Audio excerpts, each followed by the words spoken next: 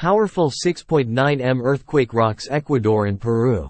A powerful magnitude 6.9 earthquake struck off the coast of Ecuador today, with tremors felt as far away as Guayaquil, Machala, and neighboring Peru. The European Mediterranean Seismological Center, EMSC, reported.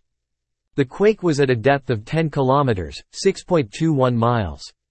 The earthquake, which struck at 12:12 p.m. local time on Saturday, was centered in Azuay province, about 47 kilometers northwest of Cuenca and 77 kilometers southeast of Guayaquil. Videos shared on social media show people gathering on the streets of Guayaquil and nearby communities. There were no immediate reports of major damage or injuries. According to the U.S. Geological Survey, USGS, the earthquake had a preliminary magnitude of 6.7 and struck about 65 kilometers below the surface. According to Ecuador's Geophysical Institute, the earthquake's magnitude was lower, just at 6.5.